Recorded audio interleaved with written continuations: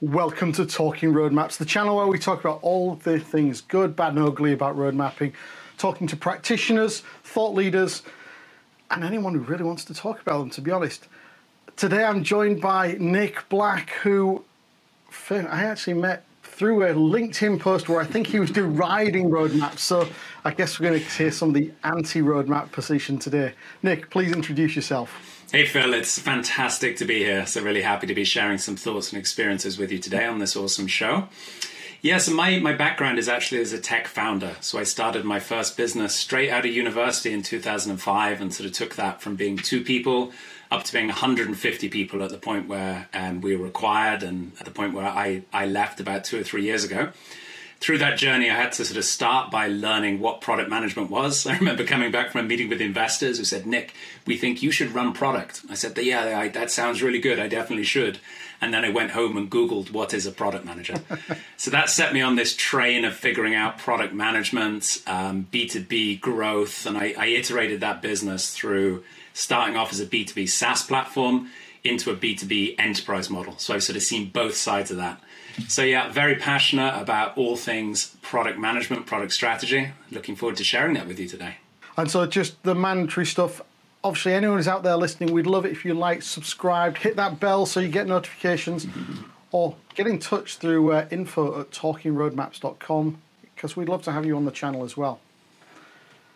So Nick, I guess maybe a controversial question, as I know you're not the biggest fan of them, but what's the purpose of a roadmap? So let's take it back to the original idea from roadmaps. So the purpose of a roadmap initially, it evolved in companies like Intel. You know, a lot of the methods and the way we think about things in tech come from companies like Intel. Andy Grove, you know, the incredible CEO of Intel who created things like OKRs and a lot of the management practice we have, he pioneered roadmaps. And I've actually done quite a lot of work in hardware, you know, selling software to hardware makers. My company was acquired by a massive hardware manufacturer. Hardware is hard. You have to make massive capital decisions. You have to spend a lot of money. If you need to build a lot of chips, then you have to build a factory and a supply chain. Organization is extremely important. You have to plan. You have to have teams collaborating with each other. You have to make these big decisions. With hardware, you also have to get it right first time. You can't release a device and then try and change the hardware, as Apple found out with AntennaGate a few years ago. Remember when their phones didn't work properly? In that kind of an environment, roadmaps make a ton of sense. It's literally like, how do we plan all of our teams together and make sure we deliver a good product?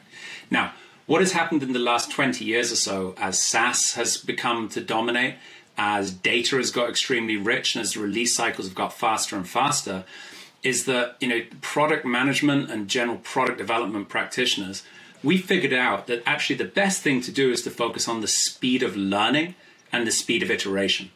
So in any product environment, not even in a startup, in a huge company, what we're actually trying to do is put out a thesis for how we're going to delight our customers, for how we're going to improve our retention, our downloads, our subscriptions, how we're going to improve our business. That's a thesis. And we need to, as quickly as possible, learn the important things about that thesis, validate it and invalidate it. When we invalidate it, we throw it away. When we validate it, we put more focus on it and we go deeper into it. So the original purpose of roadmaps is largely not fit anymore because it was designed for an environment where failure came from a lack of planning. In today's environment, failure comes from not learning fast enough. And to me, that's the fundamental problem of where we are with roadmaps. Surely we can still consider the direction of travel, that overall bigger picture, as still the roadmap. Maybe, I mean, because what you're likening a roadmap to me, sounds like a project plan, which to me is a separate artifact. So maybe you can unpack that thought a little. Yeah, but you're pretty enlightened on this point, I think, Phil. So if you say roadmap to a general product manager, if you took all of the product managers in the world and the people working with them, asked them to draw on a bit of paper what do you think a roadmap is, what you're going to get in 80% of cases is this like horizontal grid, quarter by quarter, what we're going to deliver. One of the purposes of that is to make the CEO feel that she or he is spending their money wisely, people have a plan and people are coordinated, right? So that is still what most organizations think roadmaps are. And I get like pushback on this when I say it, oh no, but actually you mean vision, you mean strategy. But that's good. That means you're working in an enlightened organization who's figured out large parts of it.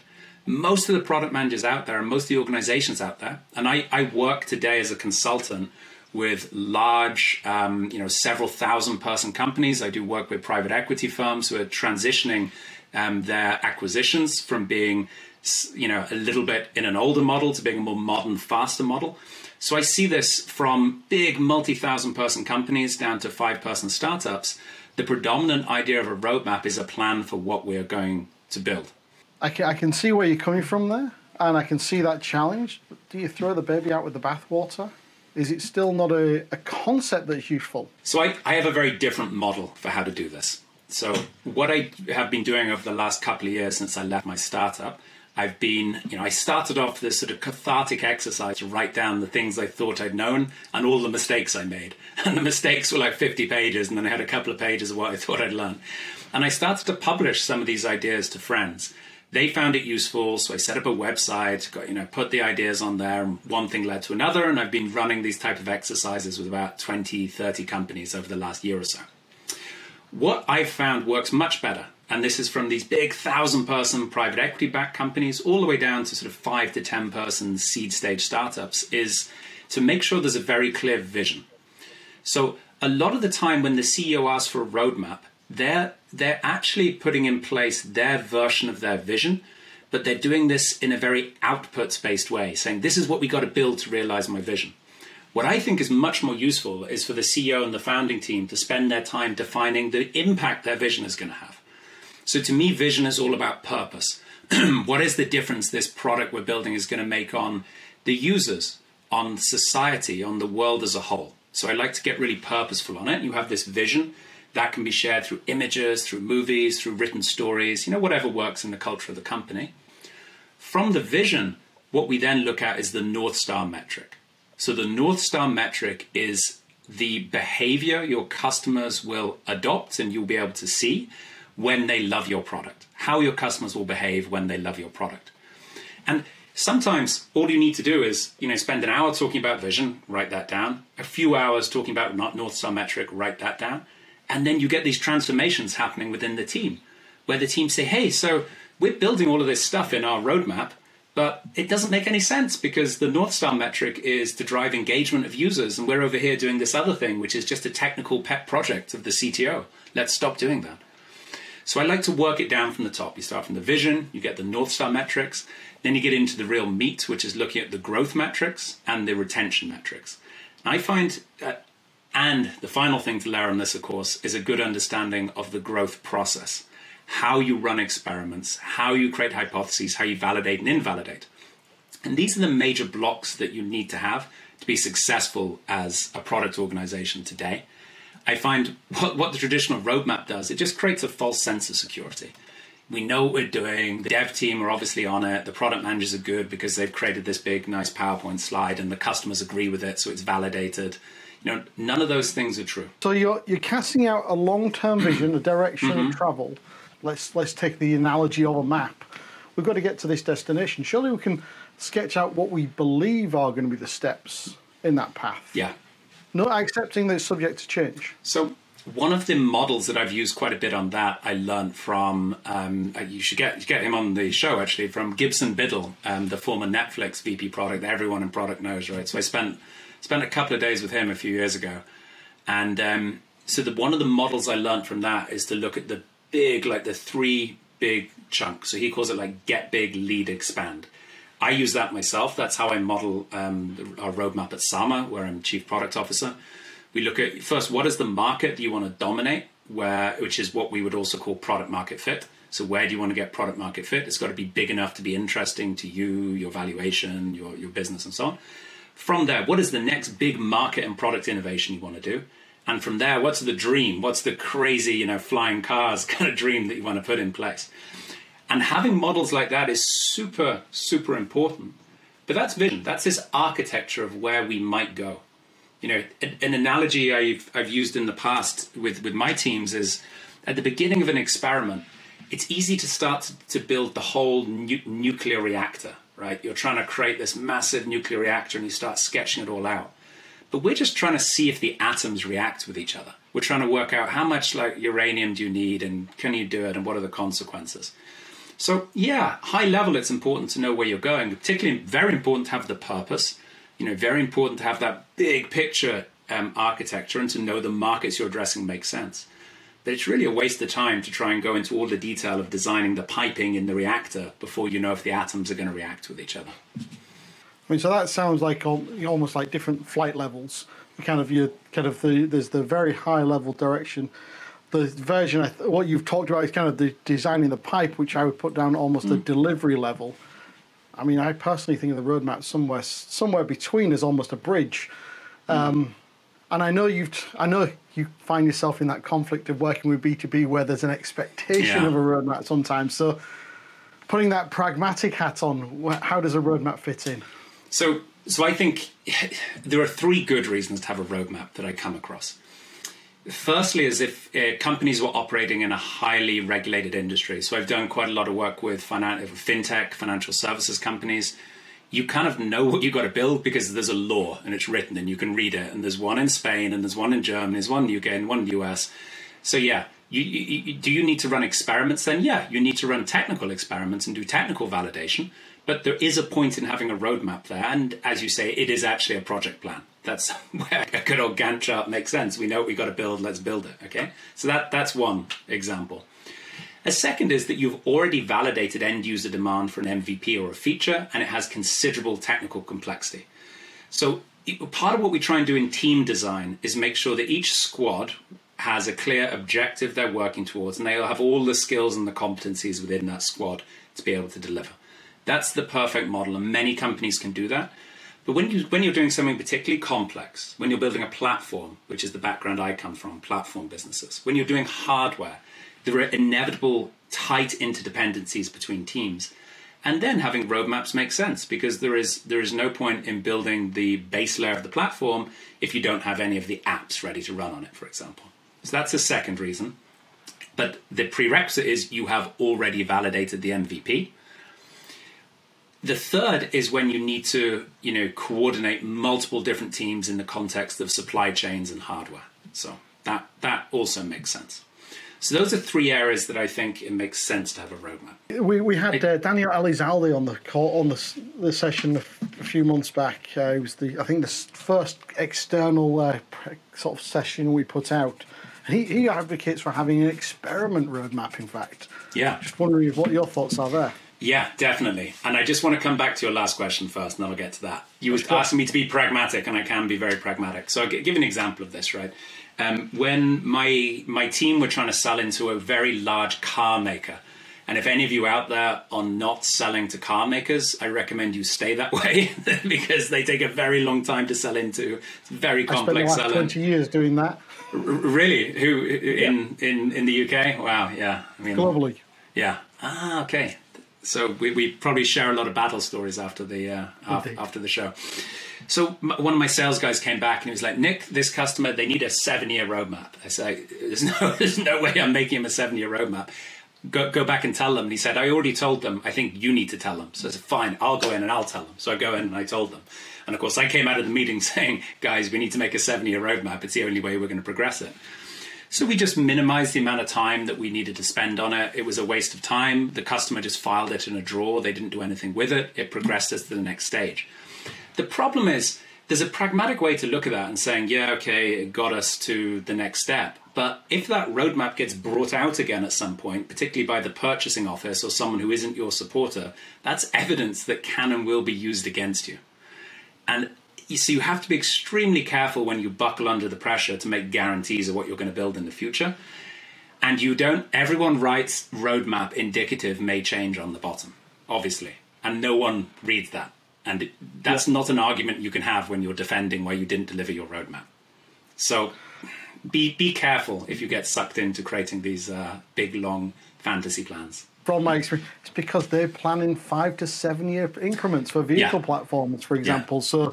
And they're kind of looking for you to be on a common journey with them, I guess. At least that's my experience there. And that's always my guidance to product managers who are either dealing with customer input or other stakeholders, the CEO and so on, demanding a roadmap. just break it down and work out what are they really looking for. Because, roadmap means different things to different people. In that case, they were looking to know that we were going to be a good partner and that we would deliver the innovation they needed and we understood their cycles. Often when the CEO asks for a roadmap, she or he is asking to understand the capacity of what the team can deliver. They're wanting to know that the team is aligned with their vision. So that's my main guidance, right, is just try and get inside the head of what the people who are asking you for a roadmap want. There's almost always something more useful than a traditional quarter by quarter list of features that we're going to deliver. Such as you mentioned, Phil, an experiments roadmap. So fantastic. Love experiments backlogs. One of the tools I work with the most often in my day-to-day work is the experiment backlog. We have growth experiment backlog. We have product strategies are all, in the way that I run it, are all based around experiments. That makes sense. However, I do have a bit of a issue with the roadmap part of it because, I think it's a lot like the arguments against having a bucket list, right? Where you make this list of places you want to visit in the world, and then somehow your life becomes this goal to tick off the places you said 15 years ago you wanted to visit. So if it helps you and your organization and your CEO often to have a place where you put experiments ideas so they don't get forgotten, cool, do it. But if that somehow becomes a rod for your own back, where the experiment you run in July 2022 is somehow dictated by something someone wrote 12 months ago, that doesn't make sense, right? Because the whole point of running experiments, the whole point of the growth mindset, which we try and adopt in product as well as in growth marketing, is to be able to move very quickly and to learn quickly. You talked about backlog and a roadmap, related artifacts, but not the same artifact, I guess, from my perspective. I guess one of the arguments you made there was about 12 months. So maybe there's a time horizon issue here that we can consider. I mean, how deep is your backlog going in terms of experiments? So how deep would a reasonable roadmap look in that context? Again, it depends on the context. So if you have validated the user need and the technical feasibility and the user demand for pricing, and there is in your technical validation, there is a number of building blocks that you'll get you really sure you can't decompose it. Then there is a number of building blocks that you'll get you really sure you can't decompose it. Then some plan needs to be made to address that, and you could call that a roadmap. That's fine. But why would you spend any time? I mean, product managers are already working extremely long hours. There's no product managers that are twiddling their thumbs with extra time, right? We're all overworked as an industry. So why would we spend our time building artifacts that do not add value to the customer and really add a very superficial value to the company when we could be talking to customers? What set me off on this whole rabbit hole I've gone down on why I don't really like roadmaps is from talking to product managers who are telling me the number one thing they do in the week is prepare the roadmap and the backlog. And the number one thing they worry about is running out of features to ask the developer team to build. Now, how many startups fail because they run out of features to build? That's never happened, right? Startups fail and new product launches in big companies and transformations in big companies. They fail because primarily of value proposition, because we haven't done the customer discovery work. We haven't spent the hundreds of hours you have to spend talking to customers, methodically going through the results, teasing out the value prop, validating it through low-cost tests, right? And then if that works, the next reason they fail is technical delivery. And increasingly now, we don't fail to deliver the technology, so this kind of gets hidden. But what often happens is we just make critical mistakes that slow delivery down by multiple months, and the startup runs out of money, or we miss the selling opportunity to the customer. So those two things, your big risks, which are the user acceptance of the product, the user's desire to use and buy your product, and your team's ability to deliver it to the sort of cost basis that you need to be able to. Roadmaps don't play into that at all. They add no value to those two massive risks. So why are we spending our time working on something when the big risks that are going to make or break us are not related to those things that we're spending our time on? Surely they add to the communication and the alignment, whether it's internally, externally, that then helps make sure you're driving forwards on dealing with those risks. So I love alignment and communication. So it's one of the things that I do I do in the roadmap, the product strategy methodology that I've put together over the last few years. One of the big benefits that the people I do it with tell me they get is communication and alignment. They feel far more aligned. But that doesn't come from a list of tasks of telling people what to do. If you think about an organization you're aligned to, right? Maybe you are a vegan and you don't eat meat and you're very aligned to animal protection, the World Wildlife Foundation, for example. Maybe you're very aligned to a particular ideology. You're not aligned to their actions that they're doing, the things they're doing. You're aligned to their belief system, to the difference they want to make in the world, right? So again, why don't we spend our time focusing on the bigger picture things, such as our company's vision? Let's make sure everyone understands the vision. Let's make sure the vision is compelling. Let's see how our customers feel about it. Let's get a North Star metric, this one behavioral metric which we all work towards. And then let's make sure each one of our squads has one single metric that they're working towards and an exceptionally clear mission. And if we were just to survey product managers right now, how clear is your mission? How many metrics do you have that represent that mission? Do you think the CEO trusts you to deliver that mission? Those results, on average, would be disappointing. They'd be pretty low because most product managers don't feel enough trust from their bosses. They don't have a clear enough metric that they're working on. They don't have a clear enough mission statement. So that is, to me, that is alignment. It's when I believe in the purpose of the organization and I fully understand it. And when I come into work each day knowing this is what I need to do, I need to increase the percentage of users who complete onboarding within 5 days. That's what my work is all about. That is alignment. Writing a fantasy list of things we may do to do that, changing the sign-up form to take away the first name field and just have email, that's just a thesis of something we may do in the future. That's not alignment. I'm wavering, but I guess I'm hearing telling people what to do. I'm hearing kind of largely the feature level. And from my perspective, the best practice road mapping techniques these days include road mapping the problems we're going to solve for the customers and co-creating as opposed to being dictated. I just wonder if you've got a thought there. Yes.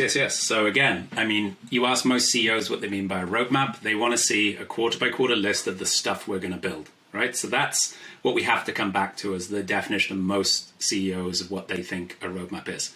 Now, like I was saying earlier on, why do I not want my product managers I work with to do this? Because there are better things we can do with our time, such as going out and talking to customers, discovering the customer's needs.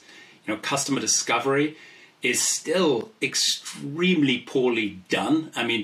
There are not that many organizations that even claim to do customer discovery, and the ones that do, most of it are doing it poorly. So the typical things you will see there, the root cause is product managers and product designers are not given enough time to focus on customer discovery.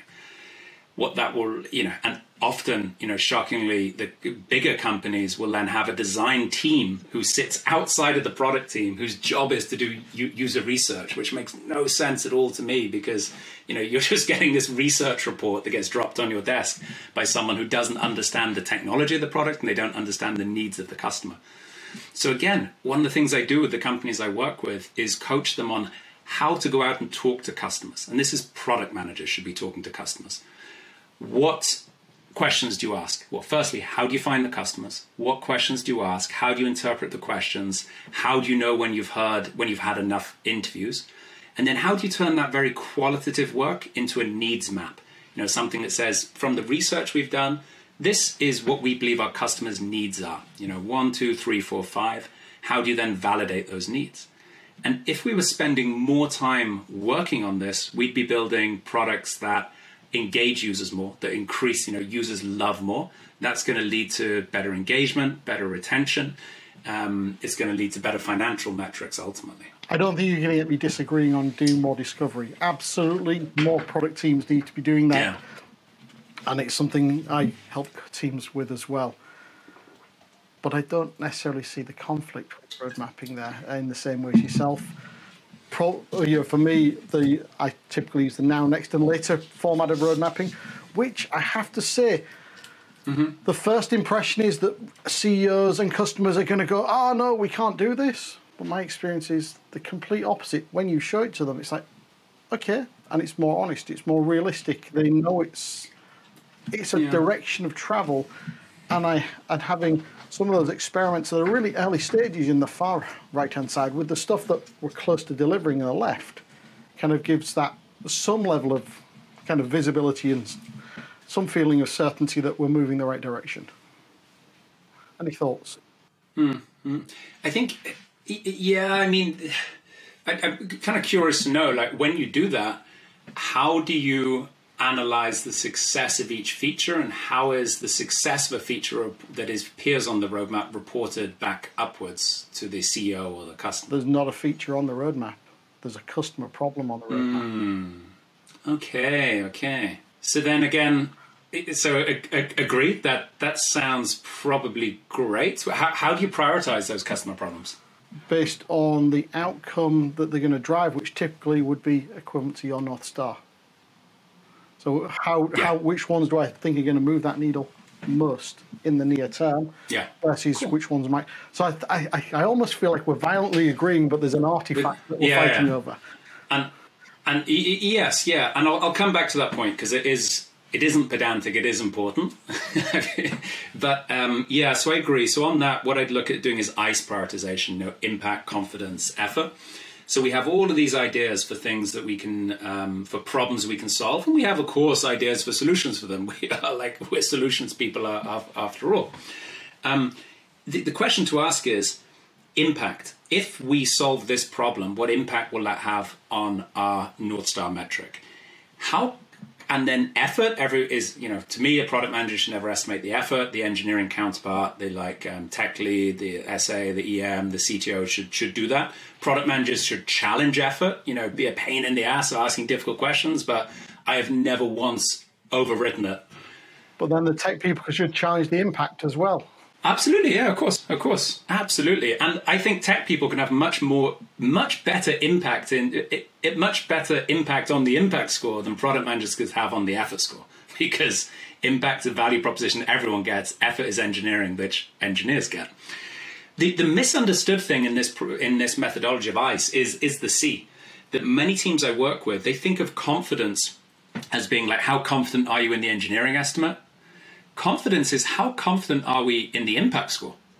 And I love doing this with CEOs who are really confident of just, create your own metric and say, look, so how confident are you 1 to 10? They'll say 8. You go, okay, so have we talked to any customers about this? Yeah. Okay, and how did we do this? And have we run any experiments? Have we run any landing page tests?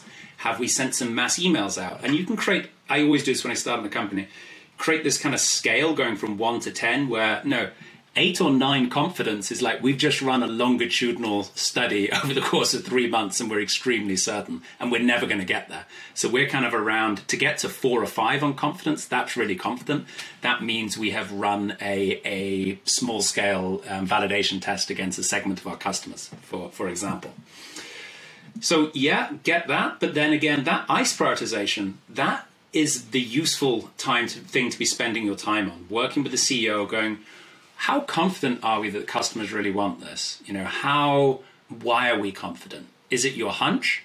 If it's your hunch, how do we design an experiment to validate that? Where is the input coming from this? So again, obfuscating that onto a quarter by quarter plan of this is what we're building, or even like a now, next, future, can take away from the real thing we're looking at, which is impact. Most of the time, impacts confidence, and depending on the complexity, the technical effort. Are we just being pedantic and arguing over terminology?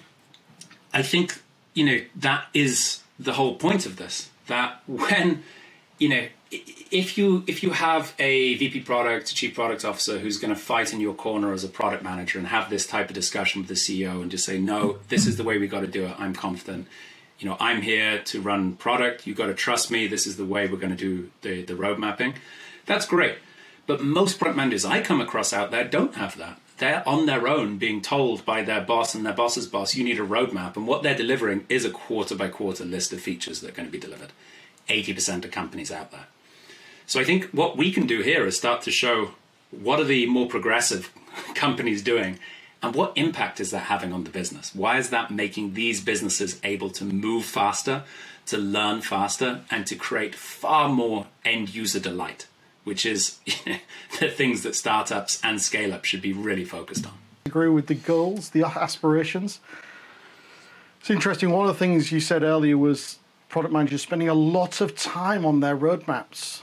And definitely you also talked about the feeding the beast problem, where it's keeping that development team busy. Definitely seen the latter more often. For myself, roadmaps have generally been a relatively small effort to keep updated. And the typically as well, the more you shift to putting the problems on the roadmap, they tend to be pretty stable. And so you tend to not have to spend time constantly iterating. So you get that kind of communication of direction of travel still. But it's, I don't think I'm going to convince you. No, and I mean, so there's even the question, right, of when we write something down into a plan like that, it makes it painful to undo it. And it feels like there's a cost to undoing it, where really as a startup, we're on this learning journey from knowing virtually nothing about the problem we're solving and the solution. And if everyone was honest, they just admit that. But investors don't invest in you if you say that. So no one says that. Everyone just says, yeah, we know it all. The reality is, you start from knowing very little about your problem and your solution. If you are successful as a company, you quickly climb that learning curve and you learn a load about your customer, their problems, how they work, how they think, and you learn a lot about your solution, how to engineer your solution. Is there any other form of learning that we do where the way you learn is by writing down everything you're going to know at the end? It's like, I want to learn French, so I'm going to write out the dictionary. It's just not the way we do things, right? I mean, 200 years ago, maybe that's how you taught people, but that's not the way things work now. So why would you try and predefine your solution to a problem when you haven't yet understood the problem or the solution? So I think I violently agree with you. I don't want to write out the solution. Yeah. But maybe I want to write out the problems that that I believe I'm going to try and solve. Yeah, exactly. And different teams are going to catch that different ways. And the key thing there, right? I mean, look at artifacts that I'd like my teams to be spending time on. Value proposition canvas, business model canvas. It's like thinking through things like this is, these are the solutions we're building. Which are the problems that we think those attach to? And are those problems actually related to an outcome that matters to our customer? Right? And it's that type of thinking that when you abstract these things too much, you lose the ability to have that in-depth thinking. And I'm just wondering if there's anything to do with a life cycle stage maybe that changed that, because a lot of your discussions have been startup and scale up. Yeah. Large corporates perhaps in a different environment, or perhaps the product at a different maturity level. I don't know. So here's an example of a 3,000 to 2,000 or 3,000 person SaaS company who I've been working with recently, right? So they are making the transition from being very founder-led, founder-driven, very top-down founder vision to being more distributed, you could call it empowered teams. So I've been working with them to set up squads, a whole squad structure, and making sure each of those teams have clear goals and so on. The breakthrough that we had, right? We started off by how do we deliver what's on the roadmap? And they've got to do serious technical integration projects. They've got to do lots of technical re-architecting. In my view, good use cases for a roadmap because there's high complexity, teams needing to coordinate with each other. Cool, let's set in roadmap how we're going to do it. The breakthrough we had was when I said, guys, okay, let's just spend an afternoon. Let's throw away the roadmap.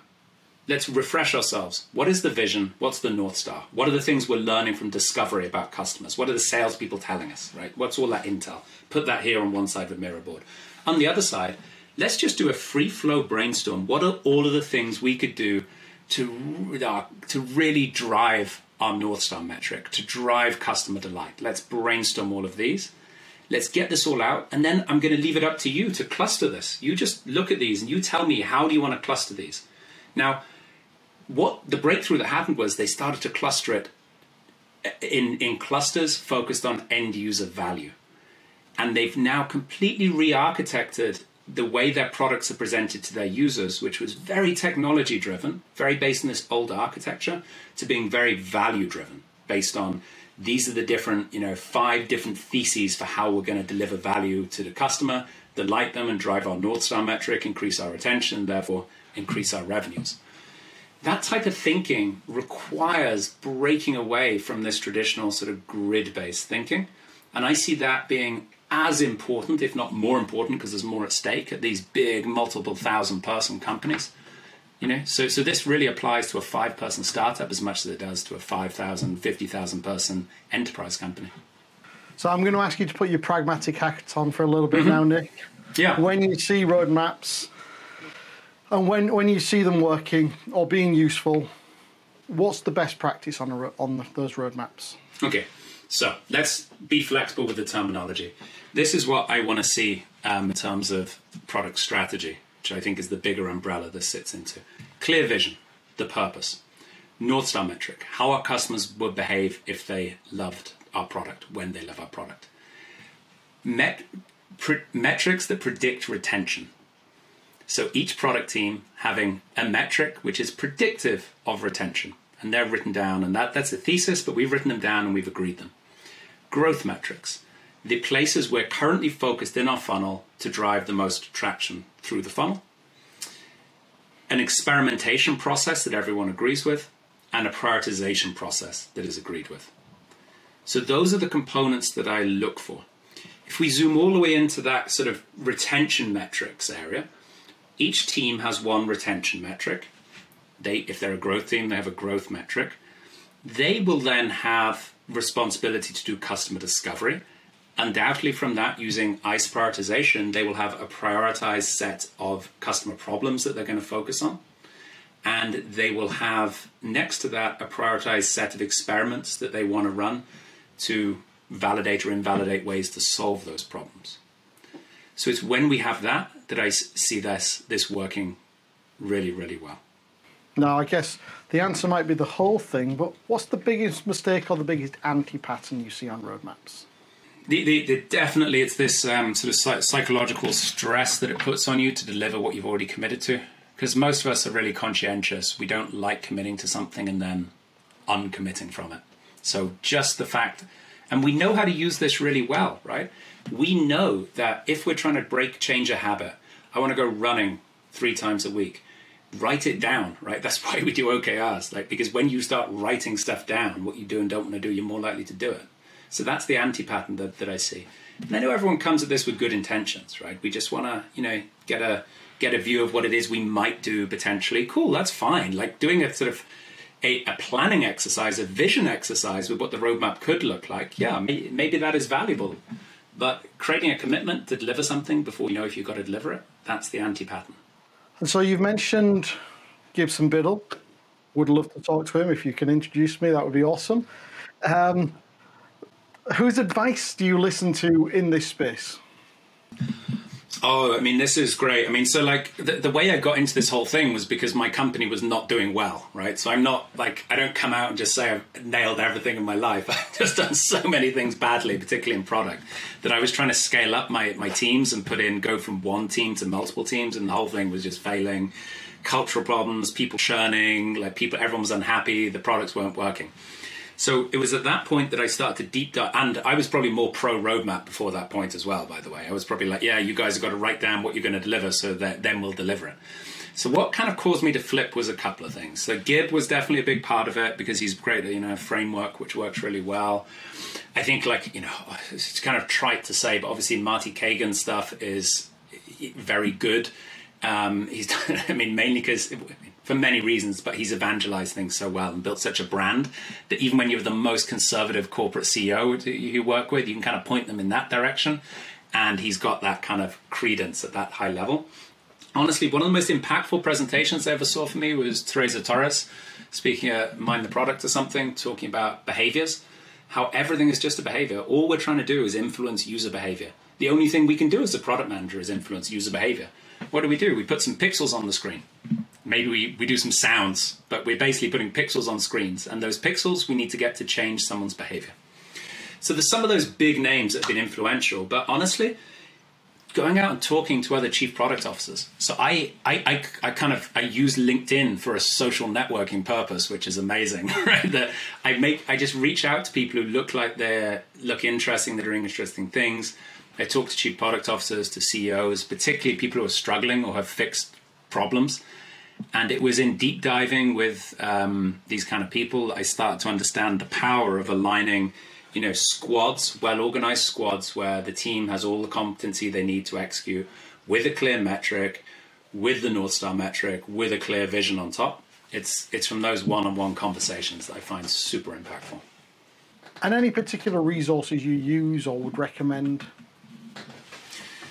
So, yeah, definitely. So Gibbs stuff is good. He's put loads of his content online for free. I have also tried to put everything I do. So I'm chief product officer of a startup called Sama. And I also do a little bit of consulting. I do with a few companies a year, helping them build out their product strategies. So all these things I've been talking about. And my goal with that is very much to put all of my materials out there for free. So they're on my website, nickblack.us. So I try and put everything that I learn and know about and the models that I use and the frameworks, I try and put out there for people to use. And I also have a mailing list in which I share diverse views. I don't just go on about roadmaps the whole time. So we talk about all kinds of things. Neither do I. Yeah. We'll make sure we have links for those in the description below, so that people can reach out and get in touch. Okay, this might be an interesting one now. I have two last questions I always like to ask. If you had to distill your philosophy on road mapping into one or two sentences, what would it be? Focus on how quickly you can learn to the expense of all else. And is there anything else I should have asked? I think this is a Steve Blankism that I didn't ask you. It's been a very expansive conversation, so it's been a lot of fun. I guess an area that could be touched on at some point in the future is just drilling a bit into the difference between this kind of quarter by quarter delivery roadmap and then this architecture of vision. Because the whole area of defining, one of the areas that I find gets very mixed up in this is that we have a vision and architecture for what a company needs to look like. There are financial metrics it needs to be able to hit. There are certain ratios that are important. We need, gross margin and EBITDA to drive evaluation. We need free cash flow to drive evaluation. All of these architecture things are important. That's where we need to get to. The magic and the art, I think, of a chief product officer is to navigate between knowing nothing to getting to that definition of what the company needs to look like. And I find that is like a level that sits, that's the purpose of the product strategy. It's the how that tells you how you go from this moment of not really knowing a huge amount to hitting the vision for how this company we're building is going to work, but also influencing that vision. Because it's not going to be right. Whatever spreadsheet we made on day one, that's going to change and iterate. Okay, Nick, it's been wonderful talking to you today. I think we'll call it there. One last opportunity, though, for you just to pitch yourself and the things you do and the companies you work with or for. Fire away. Yeah, so I work with startups ranging from 5 people, seed stage startups, all the way up to big corporates, and I help them do a few things. Firstly, I help them avoid the common and uncommon mistakes that startups and scale-ups make when it comes to product, to road mapping, to having the right metrics in place, to customer discovery. So I sort of bring 15, 16 years of experience doing that to help you avoid those mistakes. I then, one of the key things that the outputs we get from this is moving faster. That teams are able to move faster, they're able to move more confidently. I was just catching up with a customer last week who was telling me that, before we did the workshops together, they'd spend a lot of time talking about how they should do things. Is this the right process? Is this the right methodology? And a lot of their time is on the how. After I work with them to put in place a framework for product strategy, they now spend all their time talking about how they're going to delight their customers. Putting these two things together, moving faster, with avoiding making common mistakes, having your organization structured properly. This is incredibly valuable, and I absolutely love doing it. I do it in interactive workshops. So that's a ton of fun. That is all via nickblack.us. What I also do, I'm Chief Product Officer at a company called Sama, where we are completely rethinking how productivity and engagement works. So we have come at this from believing that sort of telling people to be productive and telling people to be engaged isn't working. There's a massive productivity and engagement problem. What we're doing is empowering employees to take control of their own productivity and their own engagement. And we're building a whole ecosystem of products which will be delivering this, starting with a product that's been in the market for about 18 months now, where we are bringing the world's best exec coaches, so the people who are normally coaching CEOs, we've managed to bring them to all employees. So companies can come to sama.io, they can sign up to subscribe to our service, and it means that you as an employee, you can meet with this incredibly high caliber coach who will work with you on your goals, your aspirations, your habits, where you want to go to, how you want to tackle your work, whatever the topic that's important. You can work with them as frequently and wherever, because it's all over an app, all real video conferencing, as you want. So we're putting employees in control of their own productivity. So that's super fun, and that keeps me quite busy. Sounds interesting. So Nick, it's been a pleasure talking today. A little bit more kind of, I won't say quite confrontational, but a little bit more coming from different perspectives than some of the previous ones, which is actually what I love. I want my perspectives challenged. I want to be able to challenge people's perspectives to kind of explore the understanding of the space. So it's been a pleasure having you here today, Nick. Thank you. Oh, it's been a real honour to be here, Phil. This is a great show. Thank you. I'm super glad to have been here. So as always, with any YouTube channel and podcast, just a reminder to like, follow, subscribe, hit that bell icon, kind of to join us on this journey and hear more. And if you'd like to take part, to stand where Nick is, maybe not in his bedroom, but kind of somewhere where we can have a conversation, do get in touch through info@talkingroadmaps.com. We'd love to talk to you. Thanks very much.